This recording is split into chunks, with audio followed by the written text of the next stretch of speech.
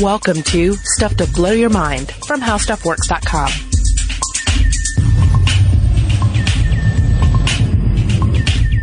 Hey, welcome to Stuff to Blow Your Mind. My name is Robert Lamb. Julie Douglas is on vacation this week, so we're taking the opportunity to re-air our Scientist and the Shaman pair of episodes. These deal with psychedelics, the history of psychedelics, and also our ability to turn to these substances to better understand how the mind works and possibly treat some ailments from a scientific standpoint. So I hope you listened to part one. If not, go back and listen to that one, then come back to this point in this podcast and enjoy part two.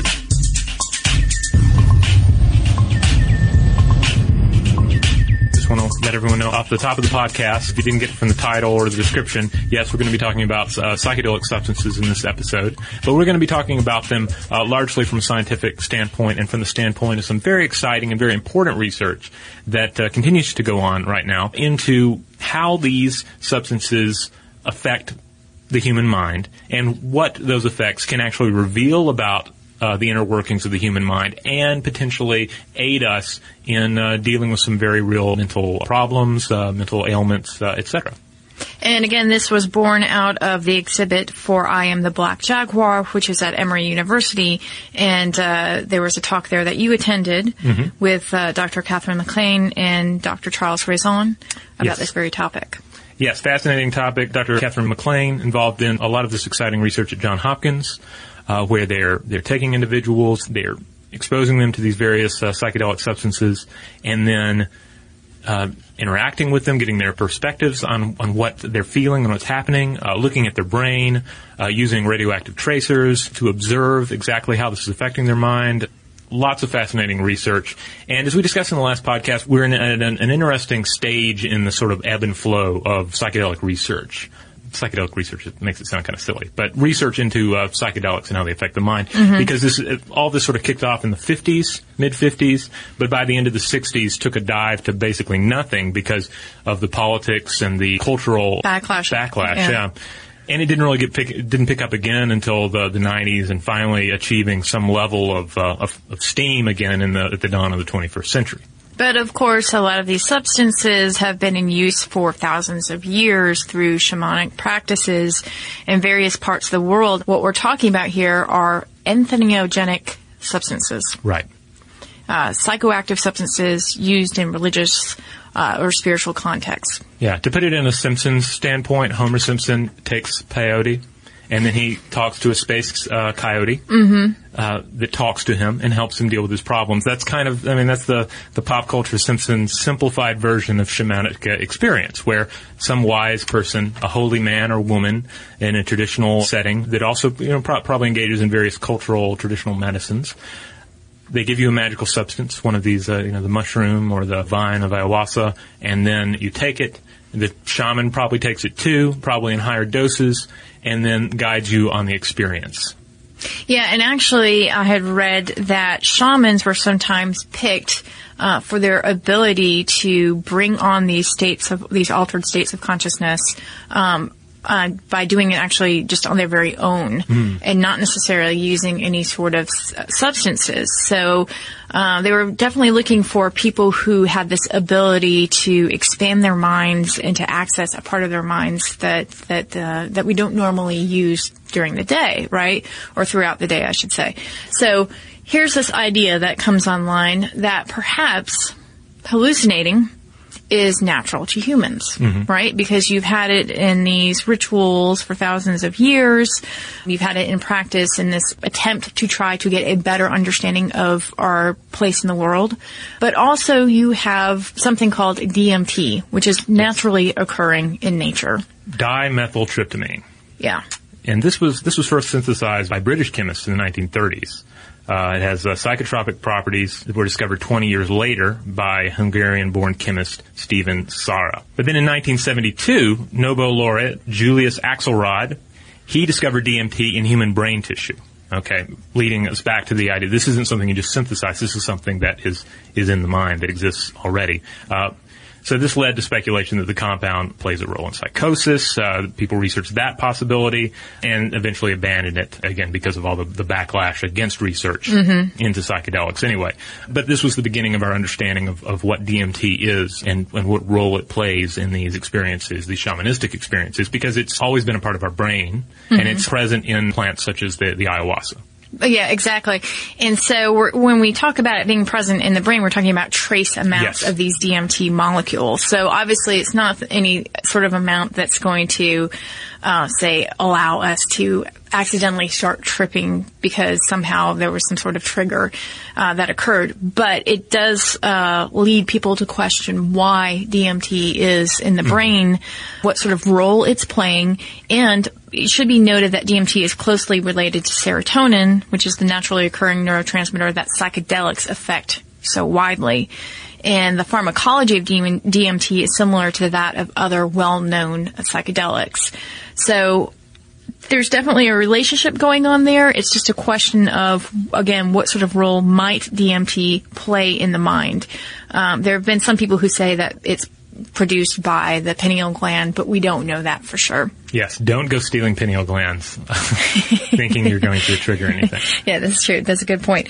It leads us to this question about whether or not hallucinations are something that are produced normally in nature, and whether or not hallucination is something that humans are supposed to do.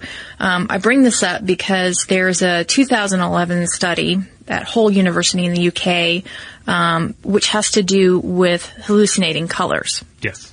Now, scientists asked a group of pre-screened people to look at a set of gray patterns and try to visualize color. 11 members of the group had been identified as highly susceptible to hypnosis. And then 7 of these subjects were not susceptible at all. The study found that all subjects who were easily hypnotized reported seeing a range of colors even while not under hypnosis. In other words, their brain was hallucinating colors. And then MRI scans corroborated this and showed that the parts of the brain linked to color perception lit up when they saw, in quotations, imaginary hues of colors. So you have this idea coming online that, you know, there are parts of the brain that can work in conjunction to create the reality. And we've talked about this 1,000 times, that what we construct as reality is, or I should say rather, our perception really is an approximation of reality. And that each of us is looking at the world in a completely different way. We're just sort of all agreeing on a couple of things to make sure we have some continuity in life. Now, it's interesting you mentioned that, because on the subject of DMT, the subject of any of these substances, one of the things that Dr. Catherine McLean brought up, specifically stressing the research environment that they use at Johns Hopkins, where they don't just inject people with these psychedelic substances and then put them into like a padded room or something. Yeah, and say see you tomorrow. Right. They have a really calming space that has some, you know, abstract art, has some Buddhas, has some other religious or spiritual iconography, some, you know, comfy couches, and they do a certain amount of priming because they don't want to throw somebody into some sort of nightmare trip. You know, they want to send them on a more or less positive trip. They can't guarantee it, but they did find that on, I believe, psilocybin, that outside of a clinical environment, about 30% of the people would say that they had a mystical experience. Inside of the experiment, when they were controlling the environment in which they were taking, you know, and surrounding them with this kind of mystical and calming stuff, they would see a 70% of the test subjects reported having a mystical experience. So what you're saying is that, again, a lot of it is suggestion, right? And going into it with certain expectations as well. You kind of see that with DMT as well, because I was looking at some of these accounts of what DMT is like, and in a letter to Allen Ginsberg, William Burroughs described his own, and it's of course important to note that William Burroughs did a lot of things. He did a lot of drugs. Yeah, he did a lot of drugs. So he's maybe not a pure test subject, but he reported, like, the first time he took it, he felt himself turning into a half man, half woman, and that he was space-time traveling. Whereas Your buddy John Horgan, author of Rational Mysticism, he had not a totally different experience, but he had a different take on the experience. Yeah, he took some ayahuasca because he is very interested, and at the time of writing his book, Rational Mysticism, was trying to get to the bottom of what is a spiritual experience. Mm-hmm. You know, what's going on in the brain, what's going on with neuroscientists, what's going on with shamans. And so he had the ayahuasca trip, and it was not probably pleasurable. It did not seem like it was for him. But was it mind-altering? Did it open up his perception? That it seems to have done. Yeah, he said, quote, "After I threw up, I had a cosmic panic attack in which I was menaced by a malevolent, day-glow-hued polyhedra. I have no desire to repeat this experience." So there you go, kids, if you're thinking about doing that ayahuasca. But it is really important, and this is what McLean says, particularly in her talk at Emory, when she was speaking about therapeutic effects of psilocybin, which is, if you think about it as shrooms, you've probably heard it on the street as shrooms.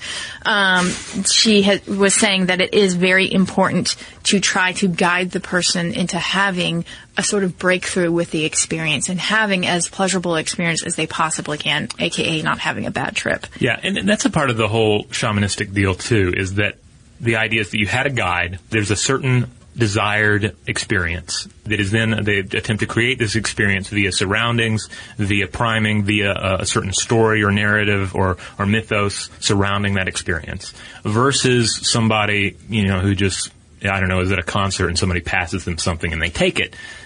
Totally different experiences. One is steeped in expectations and priming, in the idea that you're going on a journey, you're attempting to get somewhere, perhaps change something about you, figure something out, and the other is taking something and seeing what happens and watching fireworks. Right. As we've been discussing in this episode and the other shaman and the scientist episode, our consciousness is really not this set thing. Like I say, you can look at a puppy or a cat and it'll change the way you're thinking and the way you're looking at reality. You have a cup of coffee and your things are going to sharpen or fade in terms of your perception. The warmth from the cup of coffee will inform your ideas about the person you're talking to, right? Exactly. And according to Dr. Catherine McLean in this talk that I attended, and you attended in the form of an iPhone. I was really tiny inside the iPhone. Really tiny, yeah. Mm-hmm. If you feel in your head around the sort of third eye area, sort of between your eyes, back behind it, middle frontal part of the brain, midfrontal cortex, just buried back there in the brain meat. There are two structures that play a key role in maintaining our sense of self in time and space. I mean, two vital those are the big ones, right? In terms of who I am and how I'm perceiving reality. How old am I? How old am I? Where do I fit in with time? Where do I fit in with space? I mean, that's like the basic stuff right there. Well, remember that was some of the meat of being a person when we talked about personhood. Right. This ability to imagine yourself in the past, the present, and the future. Yeah. So personhood itself, you can isolate to a certain part of the brain that is susceptible to changes. Mm-hmm. Something to keep in mind when we're talking about not only how hallucinations and how psychedelics skew the experience of self and the outside world, but also just how susceptible to change our more or less default understanding of self and the outside world is. Okay. So McLean also brings into question, I think I mentioned this before, that consciousness may not be as coherent as we think it is. So what she shared with everybody is that there's something that makes this even more tricky, and that's the introduction of a drug called salvia dinurium. And in an experiment in 2012, they had volunteers take this drug, this hallucinogen. And what they found is that all of these people, all of them hallucinated that they had interactions with entities while on salvia. Little men, Elves, that kind of thing. We're talking, I mean, we're really getting into the whole territory of paranormal experience here, and spirits and godlings and whatever else you might want to encounter in the woods. Now, that's weird, right? Just because 100% of the people had, hallucinations specifically about entities. What's weird about this is that when they then had subsequent trips on salvia, they revisited those scenarios and those entities. In other words, those entities became somewhat of a part of the continuum of consciousness. Yeah, they're able to return to the same. I mean, I'm instantly reminded of dreams, of course, because we're talking about how crazy the idea of encountering an entity is, and it's, and I imagine a number of people's minds are going a little wonky with just the idea of just, someone took a substance and then they encountered this being that wasn't real, but seemed to have, seemed to act of its own volition. Of course, we're constantly having dreams at night in which we interact with things that are essentially entities. We've all interacted with unreal people and unreal things in our dreams. But it is always, or very often, difficult to return to a dream. Whenever we have even just a motif returns in a subsequent dream, it's something that's noteworthy, much less the encounter with an exact same being or entity. So then that sort of blurs the line again between what is illusion and what's reality and what we construct as reality. Now, of course, I'm not saying that everybody should go out there and hallucinate and find an entity and then have conversations with it. I'm just saying that I think it's interesting that it's now coded as a memory and is part of the continuum. Right. And it's worth noting, McLean's study was a small number of people, she said, for this, in which she had 100% C entities. And you do encounter plenty of cases where people have claimed to have taken salvia and they do not experience entities. So, yeah, true. Yeah, so this is not a guaranteed ticket to fairyhood. No. But of course her takeaway was, hey, you find some sort of being and then you pick up the conversation a couple of weeks later with that person in your head. This is a vital part, of course, of shamanistic experience. If one is taking a substance for a spiritual purpose, I mean, because the spiritual accounts, mystical accounts, are full of people encountering unreal beings. So we can see exactly where that fits in shamanistic tradition. Well, and like William Burroughs, as you spoke of, the half man, half woman. I mean, there's all sorts of encounters, of course. All right, we're going to take a quick break, and when we come back, more of the scientist and the shaman.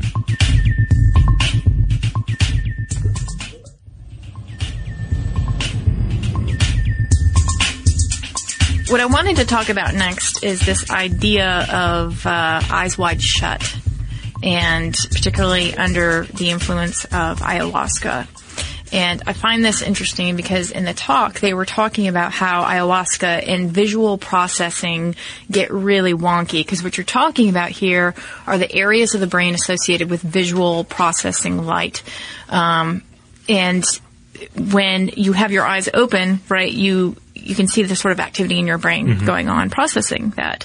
What they found, and this is, again, McLean talking about this in the talk, is that people who are on ayahuasca with their eyes shut, having hallucinations, were having the same level of activity in their brains in visually processing as they would in their waking hours and processing the data. Yeah. Which is very different from how we normally process data when our eyes are closed. Yeah, worth noting, too, that not only was the activity in the brain identical to eyes open, it was identical to eyes open in an outside environment, in a very stimulus-filled environment. They close their eyes, and they're still encountering that much stimuli. Yeah, which then it sort of plays to this idea, that the dream of your consciousness is merging with what your brain is perceiving as reality. Yeah, I mean, she laid out that a lot of this does come down to this breakdown between the sense of self and other, between the sense of you and the outside world, and that's part of what's at play here. Now, she and Rezan talked about the dangers of ayahuasca. They did talk about how this is not taken lightly, particularly with this kind of psychoactive substance, because you apparently have to prepare your body very well for this type of hallucinogen. And a lot of this has to do with the amount of serotonin that you already have in your brain. So you don't want to mess with these levels. Right. And I say that not because I think someone's going to do this, but this was something that they stressed in their talk, is that this is not stuff to play with. This is stuff that they do in the lab. This is stuff that they make sure that people are mind and body prepared for, because even the amounts of cheese with triglycerides that you eat will affect the amount of serotonin in your brain. And if you were to then take ayahuasca and you had a lot of serotonin, it could be very dangerous. It can actually lead to death. So you have to make sure that all the levels are correct. Yeah. So no matter how much you might want to, in Timothy Leary's words, go on a billion your journey to God, if you have to give up cheese first, I mean, I don't know, because cheese is great. Gonna booyah? What was that part of? of the sentence? Oh, a billion-year journey to God. A billion year. Oh, I thought you said a booyah. A booyah, your a booyah journey to God. Yes. Yeah. That works too, I guess. No, I think I'm hallucinating. All right, so there's, again, this idea of hallucinations perhaps being a part of the machinery, and particularly when you look at something like meditating monks, Tibetan monks in particular. There have been accounts all over the place about monks being able to meditate to such a degree that they begin to hallucinate themselves. Mm-hmm. So we talked about this before with hallucinations having something in common with meditating in terms of quieting the default mode network. This chattering part of your brain makes you wonder if, again, through meditation, you can access this same sort of hallucinatory experience, this realm of dreaming, of lucid dreaming even. Well, it instantly reminds me of mandalas. The idea that Tibetan monks, especially, will there's the outer mandala, that you see in art depictions, but these are kind of blueprints for a really kind of a thought palace or kind of a memory palace. This kind of mental space that they put their minds in, a place. And I mean that in terms of there's actually like a floor plan, and it's a way of containing some very complex spiritual ideas, and so creating this crazy structure in their head. It seems similar in many ways to the kind of crazy structure one might encounter, say, on DMT or ayahuasca or one of these substances, where one closes their eyes and experiences some sort of amazing architecture or explosions or what have you. The difference being, of course, here that the monk is having to work really hard to achieve this level of calm and concentration and meditative state, whereas the individual taking the substance, not to say that it's easy, not to say that it's necessarily a shortcut, but there's less intense concentration involved in reaching that state. Now, I don't know if this relates to it specifically in terms of hallucinations, but I do know that there's one practice in meditation where you essentially try to imagine your own decomposition. And the idea is not just to, try to figure out what your skull would look like, but to try to figure out, how ephemeral life is and how important the present is. And apparently this is something that is very disturbing because it can take over the imagination parts of your brain, right? And as we had discussed in hallucinating color, sometimes what you're talking about here is just sort of making the inference that this will happen and your mind taking it and running with it. Yeah, you see that's actually a motif in a good deal of Tibetan art and some of the mandala and mandala akin creations where you see like flayed men and bones and oceans of blood, and it's not like a morbid death metal celebration of that stuff, but it's about the ephemeral nature of things and about the limits of physical existence. Right, and again, trying to get a better awareness of life and opening up your mind a bit. Right. All right, so there's this idea that this, speaking of ephemeral nature, may not be long-lasting, but there's some evidence that the drug use as well as the meditation could have long-term impact. Thinking about Roland Griffins, I believe is his name, and he is the person we talked about his 2011 study of the stage 4 and cancer patients who were taking hallucinogens in order to try to vanquish their very, very obviously real fears that were hamstringing them in daily life, their anxieties because of their illness and their disease. I wanted to mention it because what they found is that some of these patients, up to 2 years after their hallucinatory experience, were still garnering the positive effects of their experience. In other words, they had a sense of calmness. They felt very expansive. They no longer worried so much about their own fate or the fate of others. They just sort of were trying to be present in their daily life. And the researchers think that the reason for this may be very similar to how other memories work. So you've talked about this before. You take out a memory and you examine it. You might change it, tweak it a little bit. It gets stronger in your memory every time you take it out. Well, when the patients went through that experience and they sat down with the researchers and went over it again and again, they think that the same thing was happening. They were establishing long-term memories that were then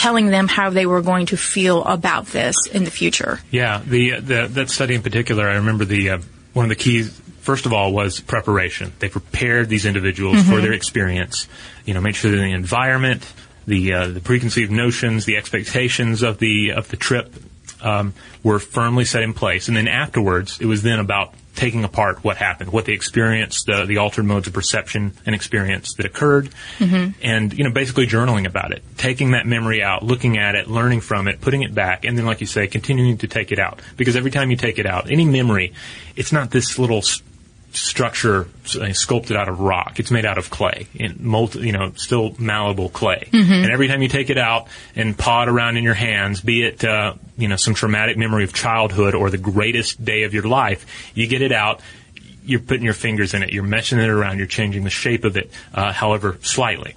Yeah, you're resurrecting the neural correlates, right? And making them that much stronger. There's a podcast called Secular Buddhist that McLean was on, and she was talking again about the ability of there to be long-term effects. And she was talking about a 2011 Johns Hopkins University study that gave a high dose of psilocybin to 51 adult participants.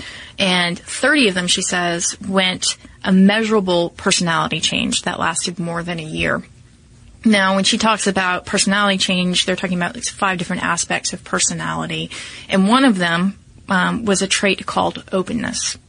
And she says that is the only one that changed with these participants who had the measurable change over a year-long period. Now, she says that of the personality traits that we know of and we define personality by, that 80% of that is genetic. Okay. And so you're sort of born with, these types of personality traits that you're either stronger or weaker in. So you could be stronger or weaker in openness. And she said that it's very interesting that there's not a lot of tweaking you can do with personality, but with this one trait, openness, you could perhaps forge the way to continue to thrive in the space of openness with your personality, and perhaps even vanquish depression as a result, or continue to have an expansive worldview. Well, this is weird. Maybe it's because we're recording this during the Christmas season, but hearing this, I cannot help but wonder, in A Christmas Carol, does even Ebenezer Scrooge do DMT or consume ayahuasca? Because here you have a curmudgeonly individual, very set in his ways, set in his personality, and then one night he trips his mind out completely and encounters 4 ghosts, right? He encounters 4 separate entities who take him on this fantastic voyage through time and space. And then when he wakes up, what's the big change in Scrooge? He's more open, right?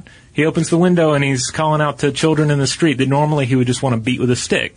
But now he's saying, "Oh, what day is this, young chap?" And then his life is changed. I mean, he's still Scrooge, like you say. A lot of his personality is still going to be set in stone, but there's that portion of him, that openness that has been altered by the experience. You're right. He's probably still going to be somewhat thrifty, right? Yeah. But maybe he's just going to be a little bit more open in his heart and more available to people. Yeah. Hopefully a year from that experience. That's awesome. I'd never really thought about it. I never had either. I don't know. I guess, like I say, it's the Christmas time around and then talking about all this psychedelic experience and how it can conceivably change somebody. It suddenly clicked. Well, speaking of those 4 spirit guides, I wanted to close out with a quote from John Horgan, who talks about how there's this resurgence in hallucinogenic drugs and scientific inquiry, and scientific inquiry.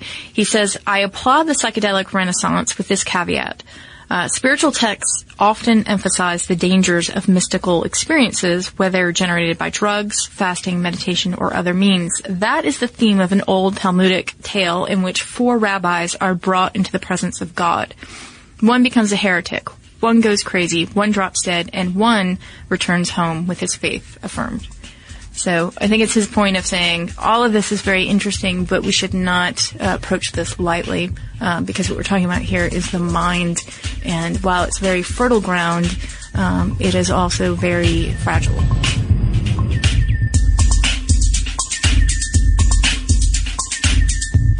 So there you have it, The Scientist and the Shaman. We were really proud of this pair of episodes. So, again, we just wanted to share them with everyone again, and for many of our newer listeners, share them for the first time.